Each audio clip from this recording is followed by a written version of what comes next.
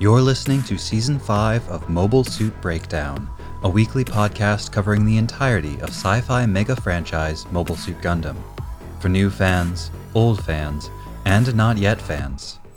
We analyze all 42 years of Gundam, episode by episode and movie by movie, researching its influences, examining its themes, and discussing how each piece of the Gundam canon fits within the changing context in Japan and the world, from 1979 to today.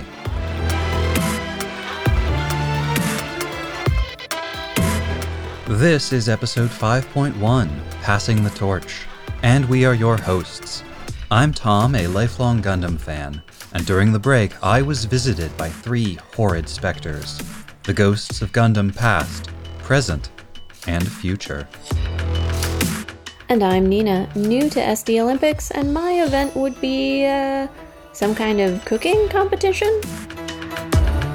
Due to some holiday travel-related disruptions and our desire to get this episode out to you sometime near when we originally promised it, Nina was forced to record several sections on the road, and as a result you are going to notice some distinctly different audio quality in a few places in this episode. I do apologize for any dissonance you experience as a result. Mobile Suit Breakdown is made possible by the support of 601 patrons and subscribers. Yes, we did it! Thank you all for getting us to another milestone, and special thanks go out to our newest supporters: Sammy T, MJJ, The Draconic Dak, Adam N, Nick M, Stephen W, Freddie K, Matthew M, Clay C, Chris B, Alex D, Red D, Miles RL, and Claire S. This podcast would not be possible without your support. 2022 is upon us. Happy New Year! Wishing you all a better year than the last, and looking forward to our first non-Tomino Gundam, our first OVA, and a lot of other exciting firsts for Mobile Suit Breakdown. A quick update. A few of you have reached out for more information about the pin promotion.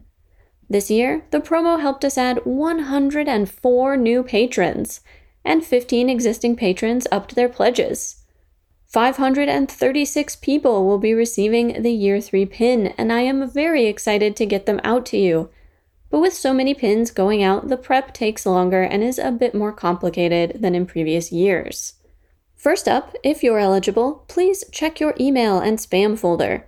Over 100 patrons did not provide a mailing address, and if that's the case for you, I've reached out and asked for that information. Secondly, pins will probably go out in waves, but my goal is to mail all of them by the end of January. I'll keep you posted on the status of the mailing and when you can expect to receive yours. Thank you for your patience.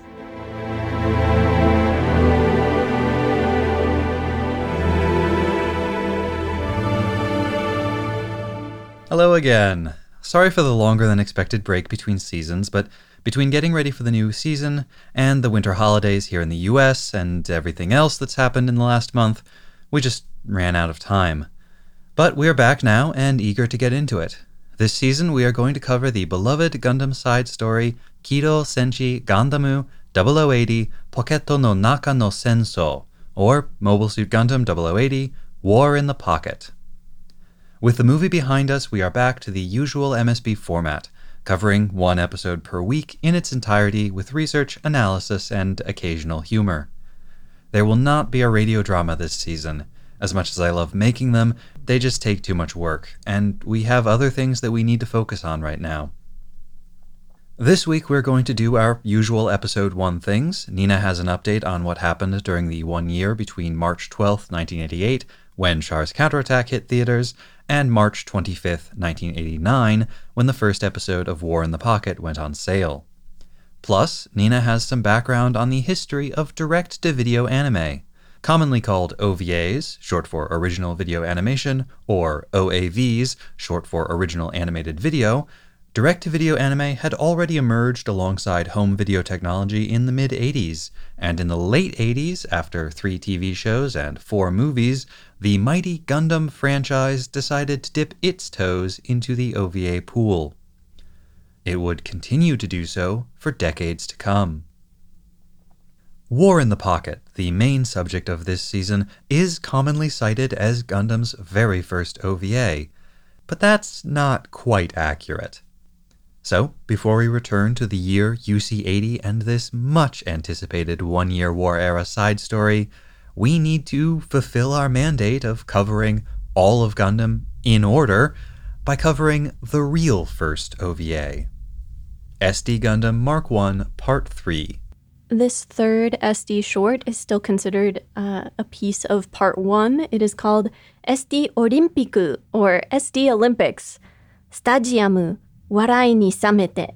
Stadium colored with laughter. Like the other SD shorts in SD Gundam Mark 1, SD Olympics was directed by Sekita Osamu, a veteran episode director who had already worked in that capacity on First Gundam, Zeta, and Double Zeta.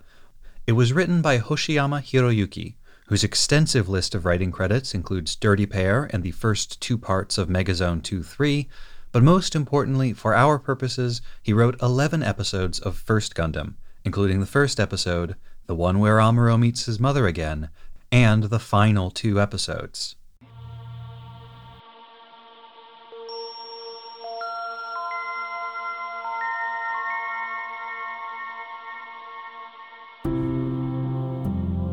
It is the first ever SD Olympics, Federation versus Zeon.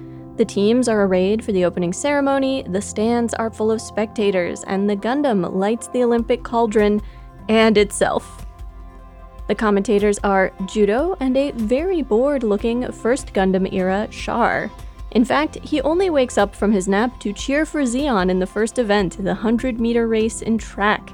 And Judo has to remind him commentators are supposed to be unbiased. A mass of women and girl characters line the stands cheering for Garma. The starting pistol is more like a cannon, and all the human contestants are stunned motionless or blasted away.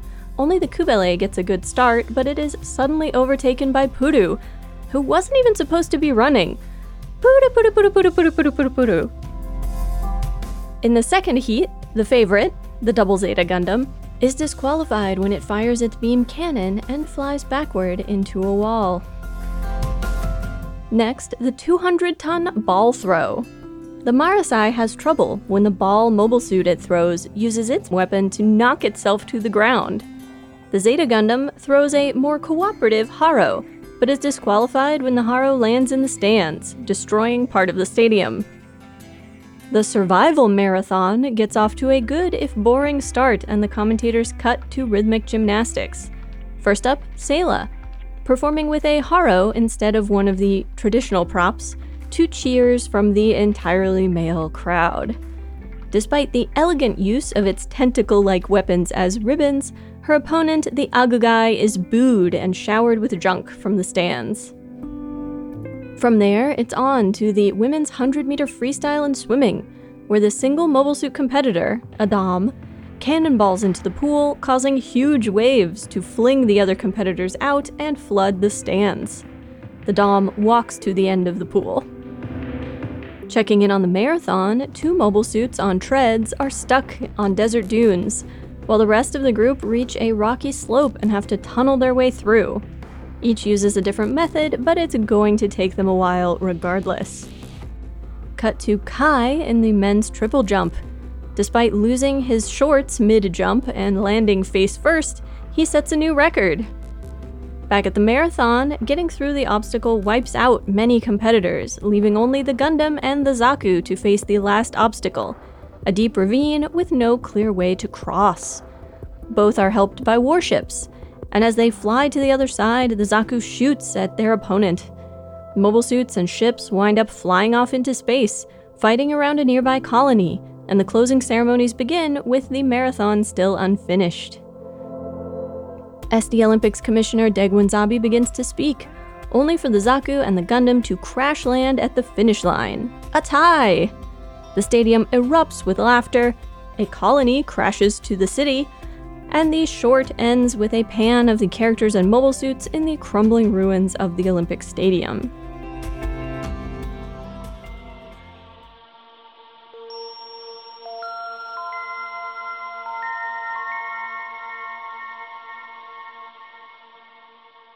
We call this one SD Gundam Mark I Part 3, but that's an anachronistic title. At this point, it was just SD Gundam Part 3, and it was first published on May 25th, 1988 on home video.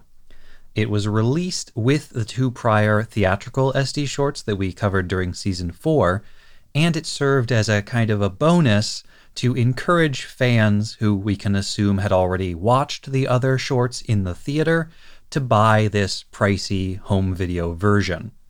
This short is clearly in reference to the 1988 Summer Olympics, which were held in Seoul, South Korea, only the second games to be held in Asia after the Tokyo Olympics of 1964.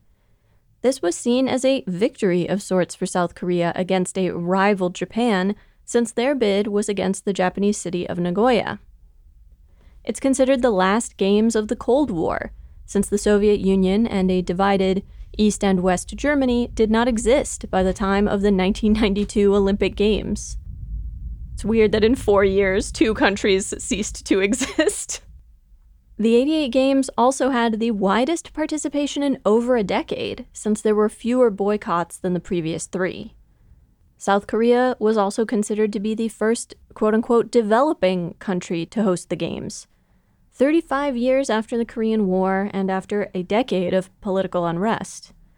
South Korea's international image was reshaped by hosting. Quote, from a poor, war-stricken, and divided country to a rising economy open to international cooperation.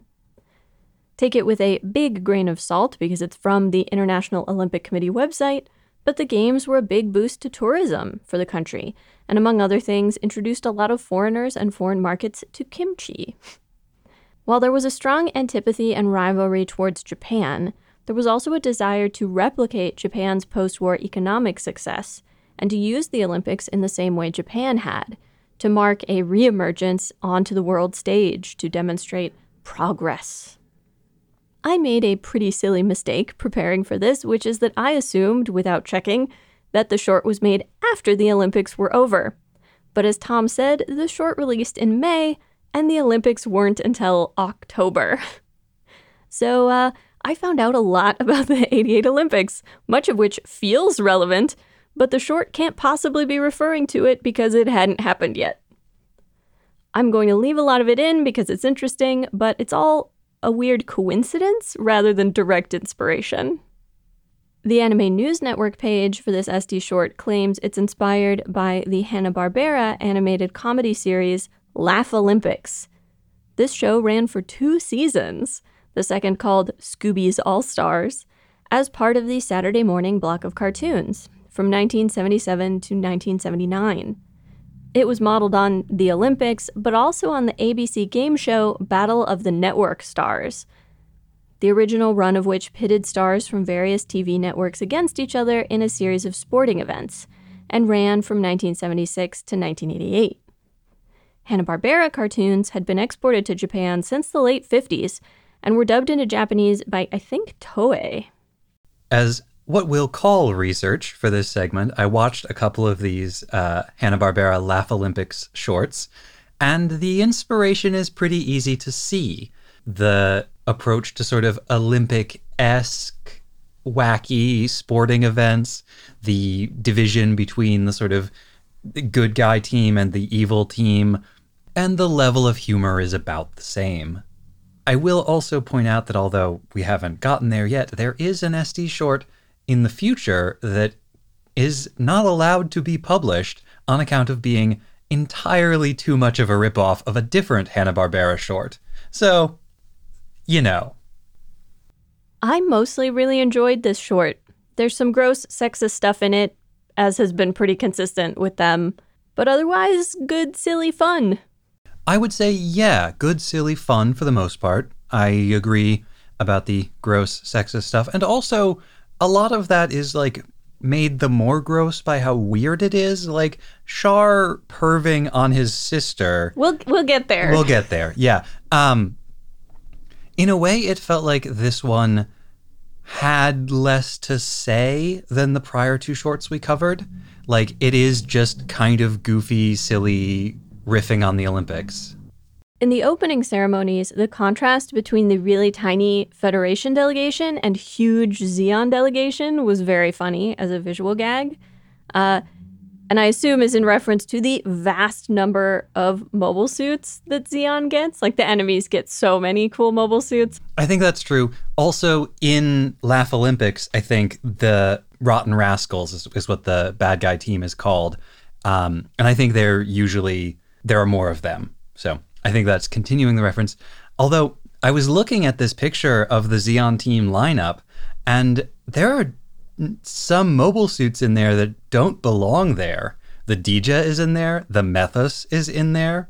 The Nemo is in there. But it's funnier if that group is humongous. No, you're right. It is funny. I was going to say that I wasn't going to list all the characters and mobile suits in that sequence because it is easily dozens. It is fun to watch and see how many you recognize. I think I could probably identify all of them, but I'm not going to try to do that on air. I would be as bored as Char watching these Olympics. At least you're less biased. I did notice a few characters who I don't think were in the first two shorts, including Mondo, Bicha, Ino, Zeta era Kaishiden, Shintan Kum, and Torres. Yeah. To my delight, Kai is both in the stands and competing. But it's different eras of Kai. The Kai in the stands is Zeta Kai. Well, and if you look at the pan over the Zeon officers, Mondo and Bicha, I think, are in there, but wearing Zeon uniforms. Or at least very suspicious doppelgangers. They were briefly on the Zeon side. It's true. That is a thing that happened. Maybe they appear on both sides. And then there were two things about the lighting of the cauldron by the Gundam. First, when the Gundam accidentally lights itself on fire, it's a pun on the line spoken by the narrator, which uses the word moeru, which can mean the figurative to get fired up, to burn with passion, anger, ambition, and gets used a lot for competitors. Or it can literally mean to burn. And in an eerie bit of premonition, the 1988 Olympics were apparently the last to release live doves, because many of the doves were killed when they perched on the edges of the Olympic cauldron and did not fly away when the cauldron was lit. Burnt to a crisp. Those poor doves. To be fair to the torchbearers who lit the cauldron, they really couldn't see what was going on up there. They had to reach up over their heads to light it. This incident still makes lists of weirdest things to happen at the Olympics. Then in the stands, we have Bright sitting between Emery and Mirai. And Woody is there too, with Matilda. Yes, Woody and Matilda looking very cuddly. Hi, I'm Woody. Garma takes the field, and his popularity with women and girl fans is pretty obviously echoed by all the characters cheering for him, which is just a who's who of women and girl Gundam characters. Although there are some men in the back, including Glemmy. And then afterwards, Char kind of pouts, which I assume is in pseudo-rivalry, since he's another character popular with women fans. Of the two announcers, Char is constantly portrayed as kind of checked out and bored. I could not find any apparent reason for that or reference they might be making, other than that he's just very biased. Before the first race, Judo asks, will someone break Ben Johnson's record? Ben Johnson is a Canadian runner who held the world record for the 100-meter sprint. At the 88 Games, he won gold, setting a new world record of 9.79 seconds, only to be disqualified later when performance-enhancing drugs were found in his system. Johnson alleged that he'd been sabotaged, that he'd been drugged.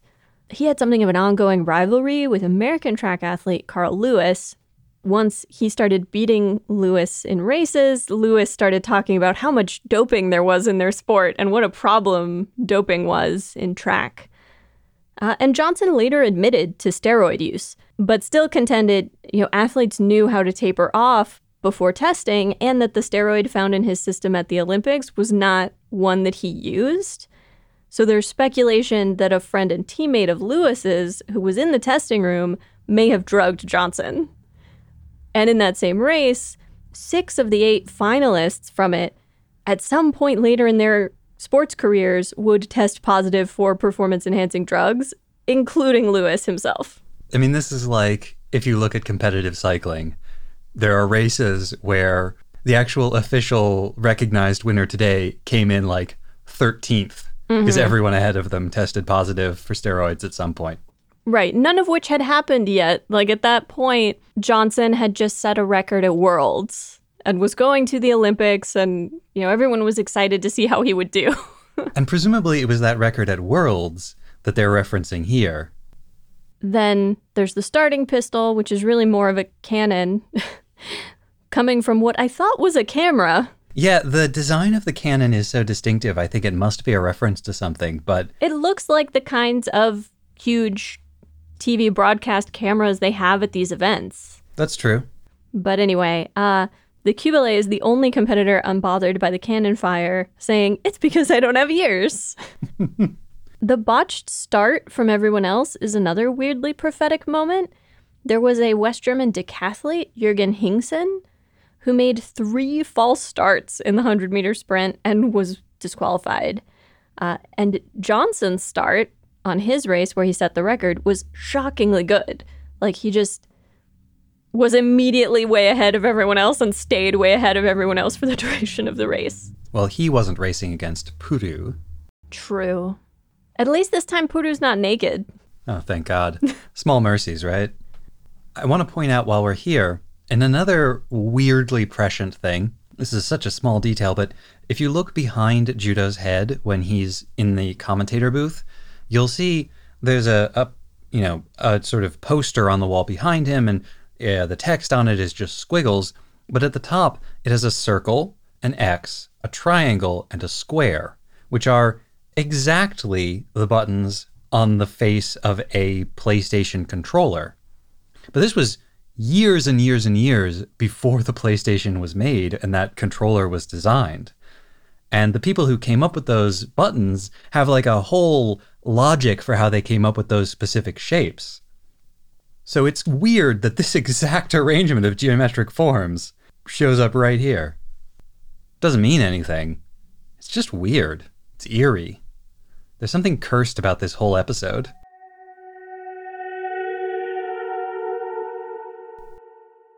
The second heat is all mobile suits, with the Double Zeta as the favorite. And it flashes a peace or victory sign that the Zagok tries to emulate but can't because it doesn't have hands. At the start of the race, the Double Zeta fires its beam weapon, shoots backward into a wall, and is disqualified. Waiting at the finish, Alina's skirt flies up, uncomfortable, when the beam goes by. In contrast to the Xiong, who comments, "My skirt doesn't move," And seems kind of sad about it. A mobile suit on treads treats the Double Zeta as a piece of trash, picking it up with tongs and putting it into the basket on its back while singing a little tune. I couldn't get the words for the tune exactly or find anything specific about the history of trash pickup in Japan that it might be referencing, but the basket on the back and the tongs is clearly a thing. I found an article about some performance artists now who call themselves trash pickup samurai and collect trash in just this way while dressed in kimono and brandishing their tongs like swords. And while it isn't the same as the tune the mobile suit sings, garbage trucks do play a little tune in Japan so people can hear them coming. There are a lot of signs and banners in the backgrounds for this short, most of them pretty normal for sports competition.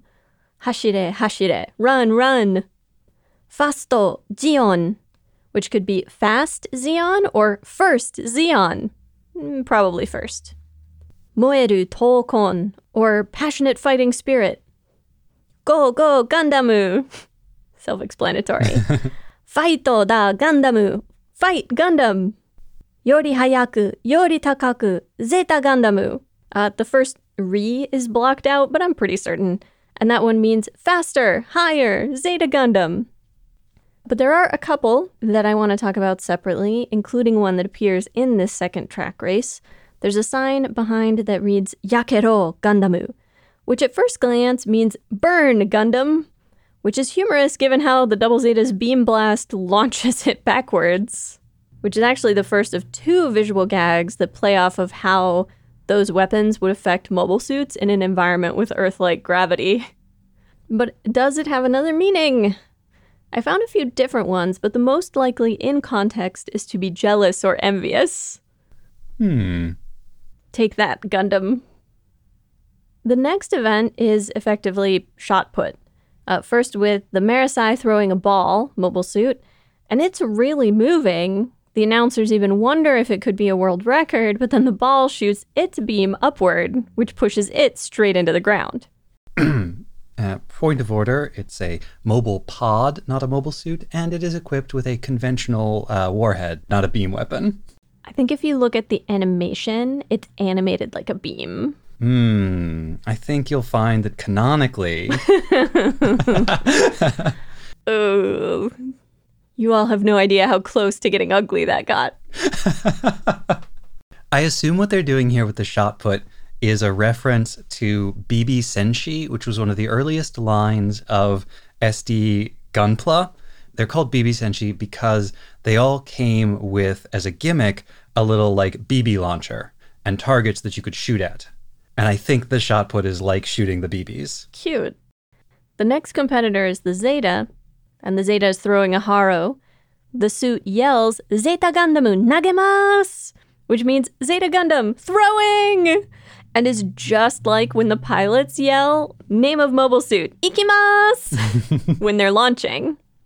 I loved this part because the Haro looks so intense. It's so determined. Its facial expression, the position of its little arms. Gambate Haro! I'm going for it! And Haro lands among a bunch of Zeon soldiers in the stands, including McVeigh, who is busy polishing a vase. Of course.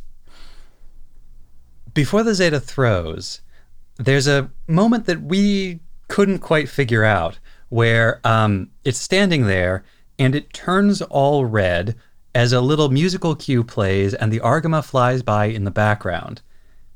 There's definitely a joke here, but it completely eluded the two of us. Right. The way that it's animated turning red is like when characters get embarrassed. I feel like it also happens when characters eat something that is too spicy, but this is clearly embarrassment. Yeah. And yet nothing has happened to explain why it would be embarrassed. And the Argama flying by in the background and the musical I don't know what's going on here. And then there is another odd connection to the Olympics because men's shot put wound up being extremely exciting that year. World champion Swiss athlete Werner Gunther set an Olympic record on his very first throw. East German athlete Ulf Timmermann broke that record, each of his throws going further than the last. Then American Randy Barnes broke that record by 10 centimeters. So in one day, the record was broken 5 times by 3 different people. Then Timmermann, on his last throw, broke Barnes's record by 8 centimeters to win the gold medal. Wow. So they chanced upon a very exciting sport. Finally, there was something funny about the visuals when one of the judges holds up a flag indicating a foul and disqualification for the Zeta. It's a red flag, and at least in our copy of these shorts, the kanji it shows do not make a word. The first appears to be the kanji for arrow, followed by kaku. I searched, and no such word or combination of words appeared anywhere. But the kanji for arrow is very, very close to the kanji shitsu for loss, error, or fault. And shitsu plus kaku, shikkaku, means disqualification. So the question is, was this a problem with the transfer quality or the resolution of the version we're watching, or did someone make a mistake in the original and no one noticed or bothered to fix it? My money is on mistake in the original. Then we get the survival marathon, not a real thing, which has yet another joke about the Zeong, where it yells, "I can't run!" and Char yells back at it, "Fly, you idiot!" I'm getting the impression the Zeong is considered a very funny mobile suit. Well, have you looked at it? I love the Zeong. But it is a very funny mobile suit. Also, the legs are just for show is one of the best lines in Gundam of all time. I mean, that whole sequence, that's also the scene where Char says, "You're very frank. I don't appreciate it." Good memories. I love First Gundam. First Gundam was so good. See, this is the value of SD. It harkens back to those beloved moments of the past. Now we have to talk about the unpleasantly sexist scenes, which they lumped together. I don't know if that's good or bad. Both of which find some humor in it since they pick events, rhythmic gymnastics and swimming, that give them an excuse to show scantily clad women and girls. But with their little SD potato bodies and competing alongside similarly dressed mobile suits, it's much more funny than it is titillating. Yeah. I mean, at least Puru isn't naked. Puru isn't even in this part. Nope. It is, they did go with younger Sayla rather than adult Sayla, which, it's not great. And they've got Temre and I think Zeon Admiral Konskan leering over her as she does her routine. Well, they're the most prominent.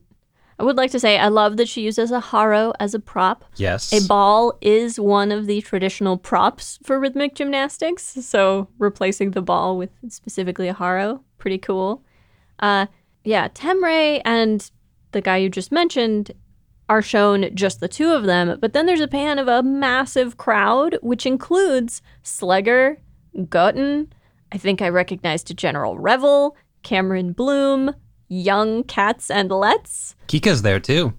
Wait, was she? Mm-hmm. I didn't see a single girl in that crowd. Okay, I guess there was one girl. The Black Tri-Stars are there. Char comments that his little sister has grown up to be very beautiful. Well, and then he looks at her in a particularly provocative pose, and his heart explodes out of his chest, and a rainbow explodes out of his heart, and more hearts explode out of the rainbow. And basically all of the comments they make about her are about her appearance, not her gymnastics. Yeah, so I think this has to be at least partly a reference to the third of the First Gundam compilation movies, which inserted a scene of Sayla bathing, which was hugely popular with the fans, hugely influential in the anime world at the time. There are all of these stories about people going to see the movie over and over and over again, mostly to watch that scene, about people sneaking in cameras and the theater just filling up with flashbulbs when that scene started. Oh my God. That just reminds me of, what's the American one that video stores kept having to replace the tape because people would wear out the tape rewinding and rewatching the scene of I don't know if she was actually a teenager. In the movie, she's a teenager getting out of the swimming pool. I know this story, but I don't remember what movie it is. Yeah, I cannot remember which of the various, I want to say 80s teen movies or early 90s. We're going to hear from 1,000 people who are all going to know exactly what we're talking about. I mean, I know. Somewhere rattling around in my brain is the name of this movie. Could it be Fast Times at Ridgemont High? Yeah, because that's her in the bikini. It's Fast Times at Ridgemont High. Which came out in 1982, which was the exact same year that the third of the Gundam compilation movies came out. Weird coincidence. Also earlier than I thought that movie came out. Her score is displayed on, I think it's a Hammurabi, and at first looks like 0 because the display only has room for 1 digit and 2 digits after the decimal, and then the Hammurabi displays the 1 for a score of 10.0 on its hand. And I assume the display gag is because for a long time, gymnastics judges simply did not award perfect 10s. Ever. It was only a little bit before this short came out that they started awarding them. And it was obviously a really big deal in the gymnastics community. And there were complaints, both in the lead up to and after the 88 Olympics, that too many perfect 10s were being awarded, even on obviously flawed routines, because fans loved it and found it very exciting.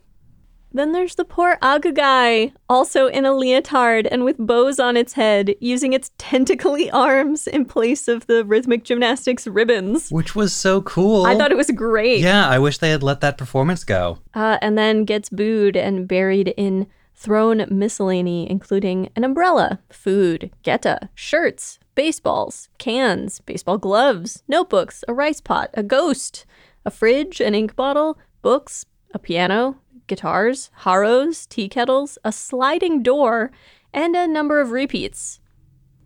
Char throws spoons, which was confusing until I learned that there is an idiom to throw a spoon or to throw spoons, saji o nageru, which means to give up as hopeless or to throw in the towel.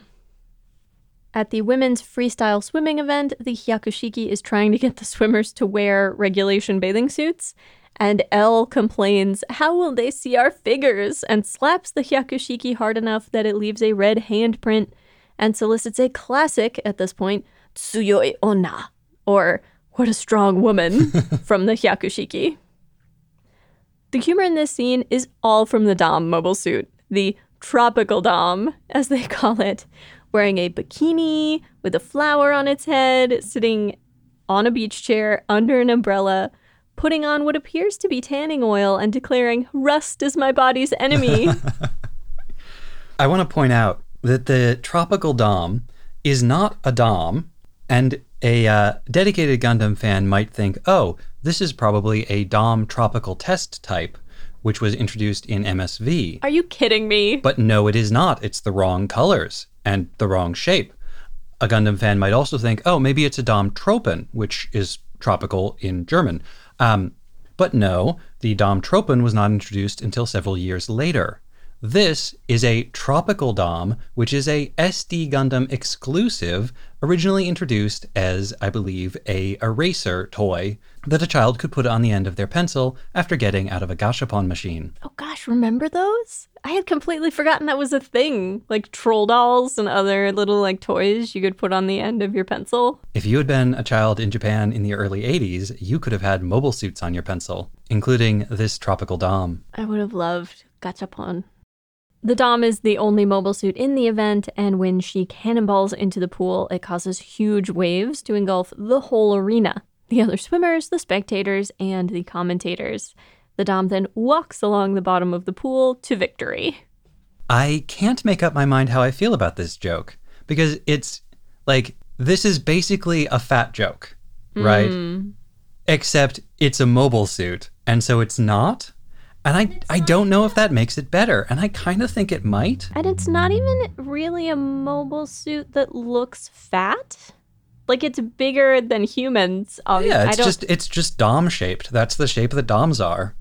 I did wonder if some of the gags, both the gymnastics one and this one, were about how people fixate on female Olympians' appearance in a lot of sports, and the extent to which, if you're pretty, you're going to wind up on TV more, whether you are like a winning athlete or not. Which clearly whoever made this cartoon doesn't have a problem with, but... It could also be kind of a reference, at least to this one, to the very funny bit in Double Zeta, where Elle and Rue are imprisoned, and Elle is talking about using her feminine wiles to try to escape.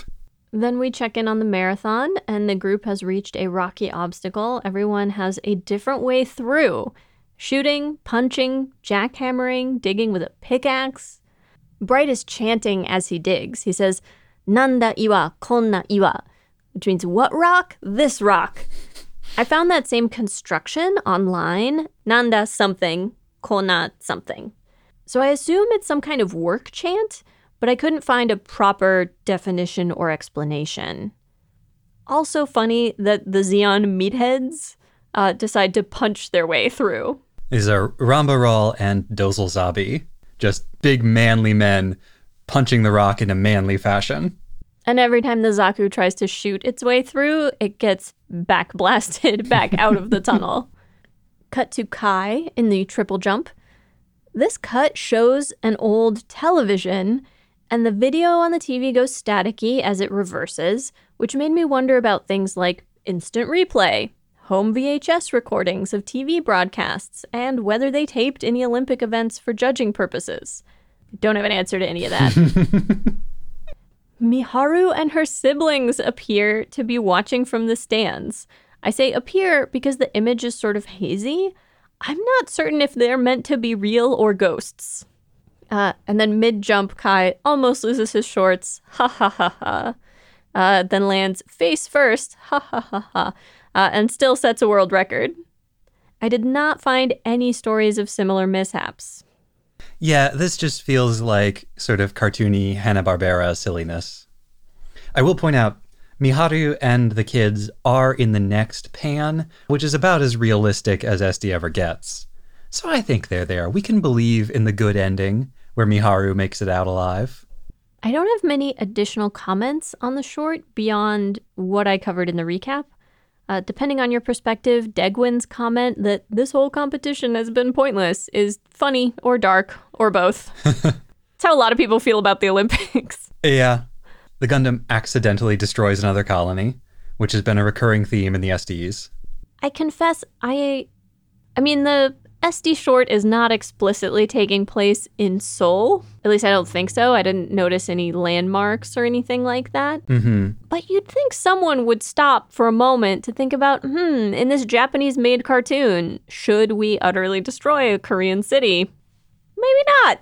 Maybe let's not. Yeah, let's just assume that this takes place in some sort of imaginary, non-existent place. Does that make it better? Marginally? I will say they reuse the footage from the beginning of First Gundam depicting the colony drop. And various Gundam fans have put a lot of time and effort into trying to identify what particular city that colony is dropping onto. And the conclusion seems to be that it doesn't map onto any real world city. It's just sort of generically a modern city with high-rises. One last thing, which is the laughter that appears over the stadium after the marathoners crash land, is written as the katakana wa, with a line indicating a long vowel sound, so wa, which is the onomatopoeia for a sudden, loud laugh. Wah, wah, wah, wah, wah. Wah, wah. Wah! I think that's enough of that. Also, either the news coverage about the upcoming Olympic sports was very thorough, or whoever wrote this was a huge sports fan. Or I'm reading way too much into it, but that's kind of our deal. I mean, it's hard to imagine that they would sit down and say, hey, we're going to make this short all about the Olympics, if they weren't into the Olympics. And I imagine, given the timing of it, that they were trying to capitalize on Olympic fever, which probably they were feeling a little of themselves.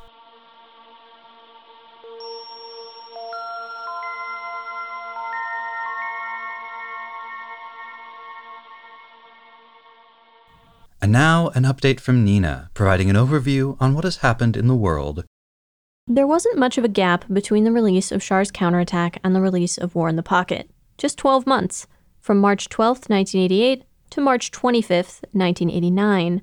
Though because of its format, War in the Pocket had an unusual release schedule. 1 episode a month for 6 months, with the last episode releasing on August 25th, 1989. Only a year elapsed, but what an eventful year. In the world, much of what I've already described of the 1980s, in episodes 3.1 and 4.1, was ongoing. The Cold War, the troubles in Ireland, the Iran-Iraq War, and the seemingly endless global cycle of elections, coups, civil wars, civil unrest, natural and industrial disasters, and terrorism. Japan's asset price bubble was stalling but had not yet popped, and there was a persistent tension with the United States over the balance of trade. Month by month, in March, the Seikan Tunnel, connecting the islands of Hokkaido and Honshu, and until very recently the longest tunnel in the world, was opened, and the Tokyo Dome completed. The Great Seto Bridge opened the next month. April also saw the simultaneous release of the Studio Ghibli animated films My Neighbor Totoro and Grave of the Fireflies, and the opening of the 1988 World Expo in Brisbane, Australia. The expo is worth talking about in somewhat greater detail. Its theme was leisure in the age of technology, and there was a great deal of Japanese participation.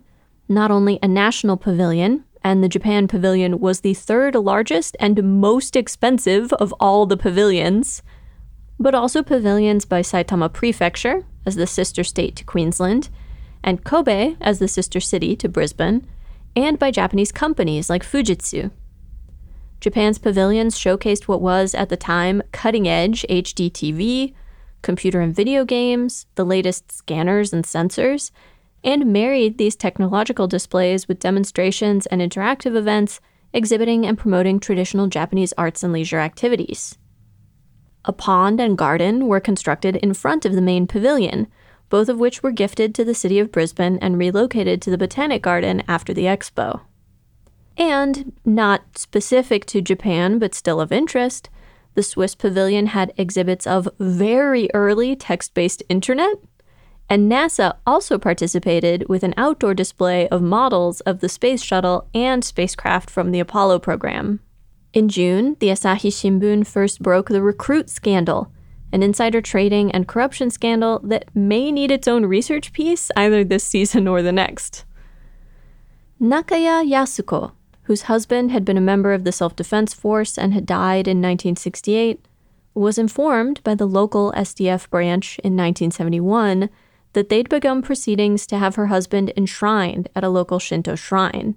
She told them on no uncertain terms that she did not want that done, only to receive a notice from the shrine in question listing her husband among those enshrined there, prompting her to sue. After 15 years and 2 lower court decisions in her favor, in June of 1988, Japan's Supreme Court overturned the lower court rulings and found in favor of the government, providing legal protection for government participation in the Shinto enshrinement of deceased persons, even against their families' wishes or religious beliefs. In the United States, NASA scientist James Hansen testified to the Senate that not only was global warming occurring, it was caused by human activity. He was one of the first environmentalists to sound the alarm. Over the summer, anime film Akira was released, and a ceasefire was declared in the Iran-Iraq War. In September, the Olympics opened in Seoul. And on September 19th, Emperor Hirohito collapsed but did not die, beginning a long period of public restraint, partial mourning, well wishes, and very public monitoring of the emperor's health. Newspapers published daily updates of pretty detailed medical information. In October, the TV anime Anpanman premiered, and Super Mario Bros. 3 was released for the Famicom. Then in November, the first transatlantic optical fiber telephone cable was completed, essential for easier and more stable internet communication between North America and Europe. George H.W. Bush won the U.S. presidential election, and the Soviet shuttle Buran made its first and last orbital spaceflight. December saw the commemoration of the first ever World AIDS Day, the historic peak for the Nikkei 225 index, and the resignation of Japan's Minister of Finance, Miyazawa Kiichi, over his part in the recruit scandal. Just 1 week into the new year, Emperor Hirohito died and was succeeded by his son Akihito. The Showa era ended and the Heisei era began. The state funeral on February 24th was attended by more foreign dignitaries than any other in history. And his illness and death brought up a lot of memories and introspection about World War II and Japanese imperialism. The reticence to discussing the emperor's complicity and responsibility weakened with his illness and death. He wasn't there to be hurt or offended. Though even in these conditions, those who discussed the emperor negatively, even in the mildest terms, were met with threats and intimidation by right-wing groups. The mayor of Hiroshima was attacked and badly wounded for, quote, suggesting that His Majesty should share some of the blame for the atomic bombing of Hiroshima. And the mayor of Nagasaki not only had to have 24/7 police protection after right-wingers called for divine retribution against him, but his local party organization insisted on firing him rather than allowing him to resign. In February, singer Misora Hibari gave what would be her last public performance.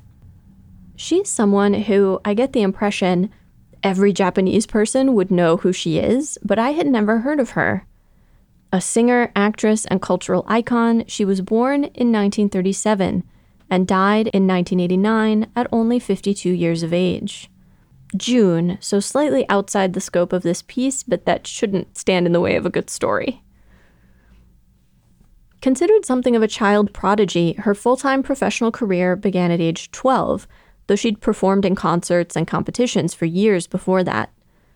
Prolific, she recorded over 1,200 songs and appeared in 166 movies. At age 19, she was the highest-earning entertainer in all of Japan and would remain so for some time. Even outside of Japan, she experienced some renown. She was profiled in the New York Times in 1957 and appeared in the New York Times obituaries section when she died. She was awarded the Medal of Honor for, quote, contributions to music and for improving the welfare of the public, and was the first woman to receive the People's Honor Award, conferred posthumously for, quote, giving the public hope and encouragement after World War II. Since her career spanned so much of the Showa era, in particular the post-war period, she was heavily associated with the era itself. She was emblematic. Even though Showa was technically over already, her passing was felt to be another end of an era. And this superstardom and popularity have continued. Her records still sell, and as of 2019, her record sales are over 100 million. Her songs have been and continue to be covered by artists from all over the world. There are still annual TV and radio tributes to her on the anniversary of her death. And in 2019, a Vocaloid was modeled on one of her songs and performed with a 3D render of Misora herself. That same month, the Soviet-Afghan War ended when the last Soviet column left, after occupying the country since 1979. And the first 24 Global Positioning System satellites were placed into orbit. Take a moment to think about that. Imagine the time before GPS. In the last couple weeks before the first part of War in the Pocket was released, Time Inc. and Warner Communications merged to become Time Warner. Tim Berners-Lee created the proposal document, which is described as the blueprint for the World Wide Web. And Stanley Pons and Martin Fleischmann announced that they had achieved cold fusion at the University of Utah. Looming on the horizon are more resignations brought on by the recruit scandal. The, as I call it in my head, rising sun panic response in the U.S. brought on by Japanese purchases of high-profile U.S. companies and real estate, the bursting of the bubble and subsequent stagnation, increasing economic competition from other countries in Asia, an aging society, and still more social change. But that's all for next time. For now, I'm curious to see how our last bubble economy Gundam show portrays UC-80. Like Hirohito's passing and the evolving discourse around World War II, will Tomino's absence free this group of creators to give a different perspective on the One-Year War?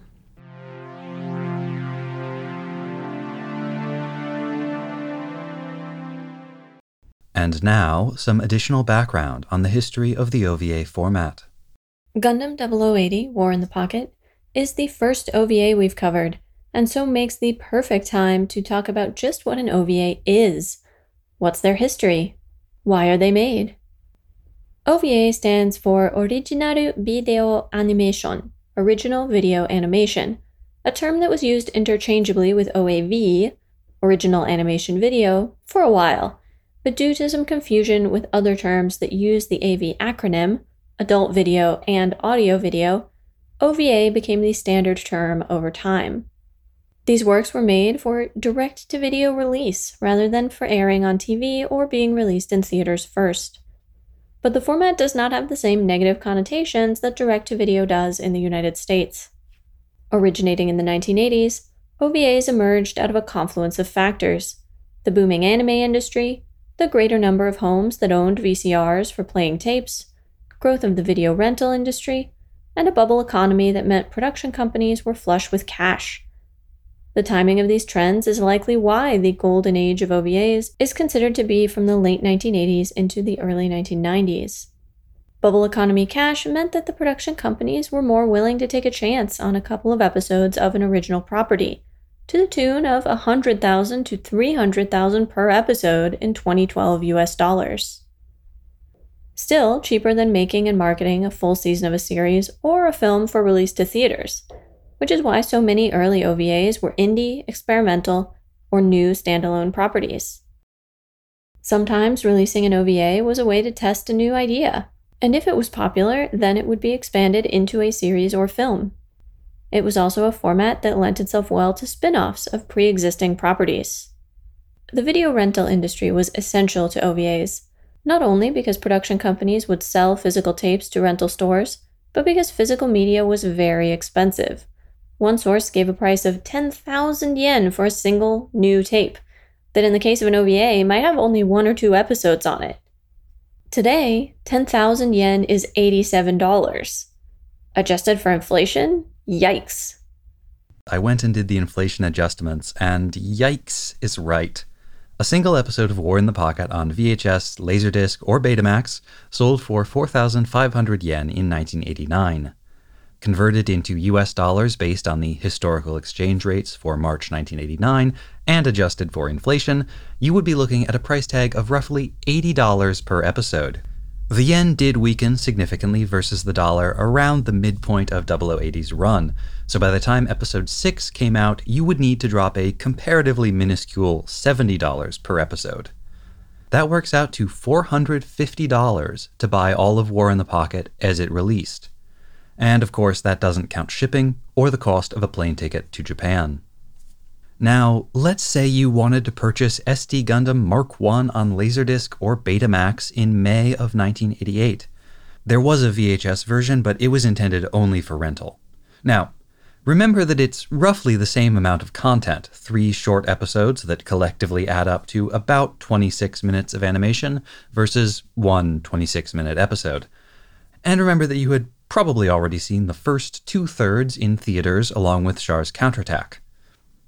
In May of '88, the yen was even stronger versus the dollar, and the initial release of SD Gundam Mark 1 went for a whopping 7,500 yen.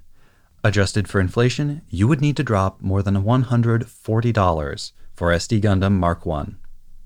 Few people were going to pay that for an entirely unknown work that they'd never had the opportunity to see before. But the hope was that if someone rented an OVA and enjoyed it, they'd buy their own copy.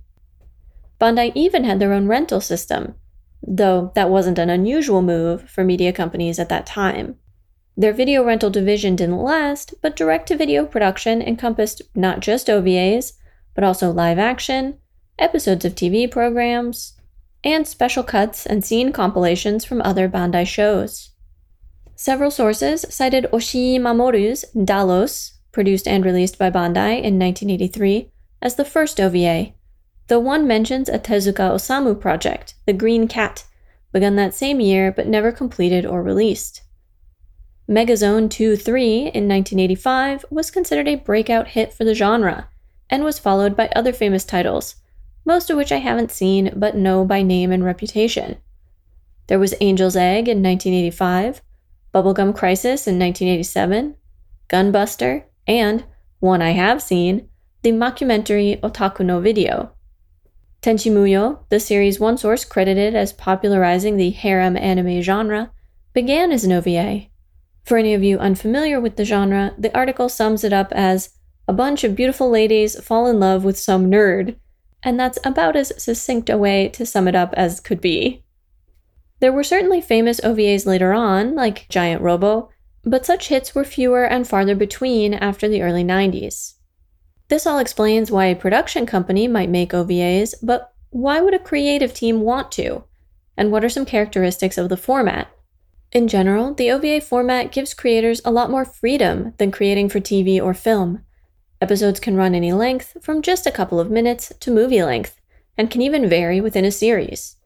There can also be any number of episodes, from just 1 to, in the longest OVA ever made, over 150. That would be Legend of the Galactic Heroes, a series quite popular with a lot of Gundam fans, which had 110 main episodes and 52 spin-off episodes. From the creator perspective, this meant that an OVA could be exactly as long as you thought it needed to be. No need for filler episodes to pad out a TV season, no need to cut out storylines to get an under 2-hour film. Give the story as much time as your vision requires and no more. And because there was no premiere date to make or broadcast schedule to keep, episodes could release on an irregular schedule whenever they were ready. This might be monthly or every few months, or there might even be year-long gaps between episodes, and frequently these gaps were not consistent in length. Of course, this also meant that many OVAs were never completed. The lack of timing constraints combined with higher per-episode budgets than TV shows meant that the animation quality was often superior to that of TV animation. The team could take their time over elaborate visuals. And the lack of advertisers and sponsors, plus the lack of restrictions that come with producing content for broadcast television or to meet a particular film rating, meant that there were many fewer content restrictions generally. This is why a lot of the earliest OVAs were pornographic.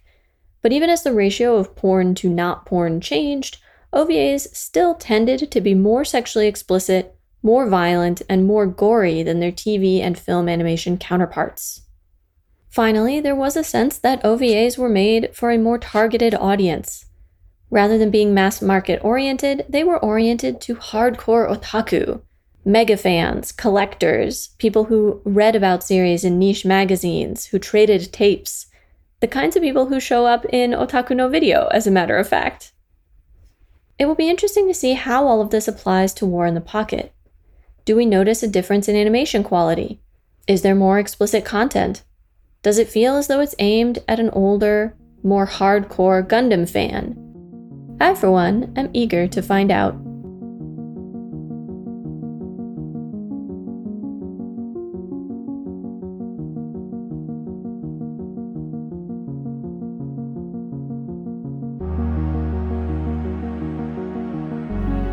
Next time on episode 5.2, The Gyms of Navarone, we research and discuss episode 1 of War in the Pocket and direct to podcast. Future School. You will see the sign of Zagok. Tell them what they want to hear. They just keep getting younger. A very eventful year. New kids on the block. Tell us your parents are divorcing without saying your parents are divorcing.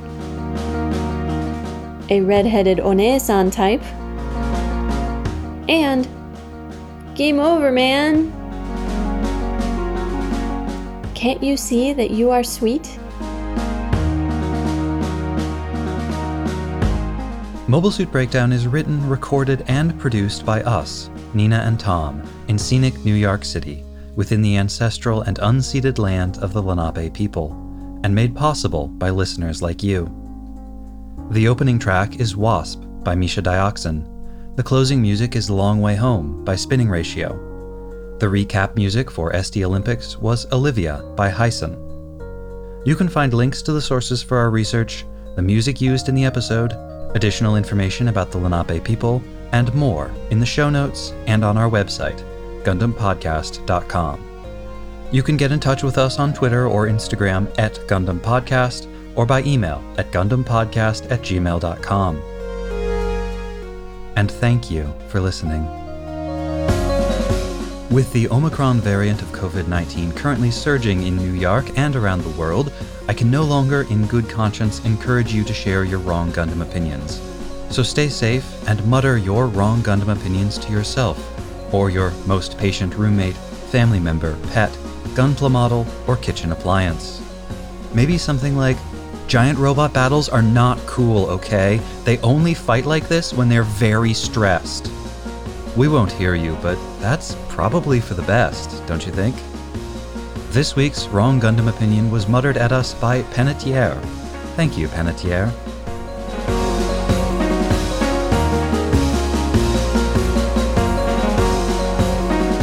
And that's about as blah, blah, blah, blah, blah, blah.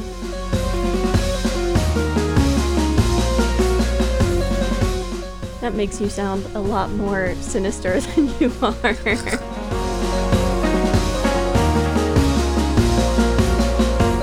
Alright, this is test number 3 for audio recording setup. Intro, outro, season 5, episode 1.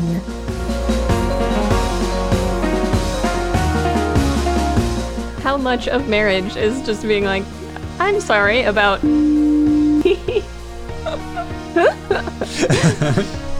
A lot, it turns out. Okay. Where were we? I was talking about the mobile suits.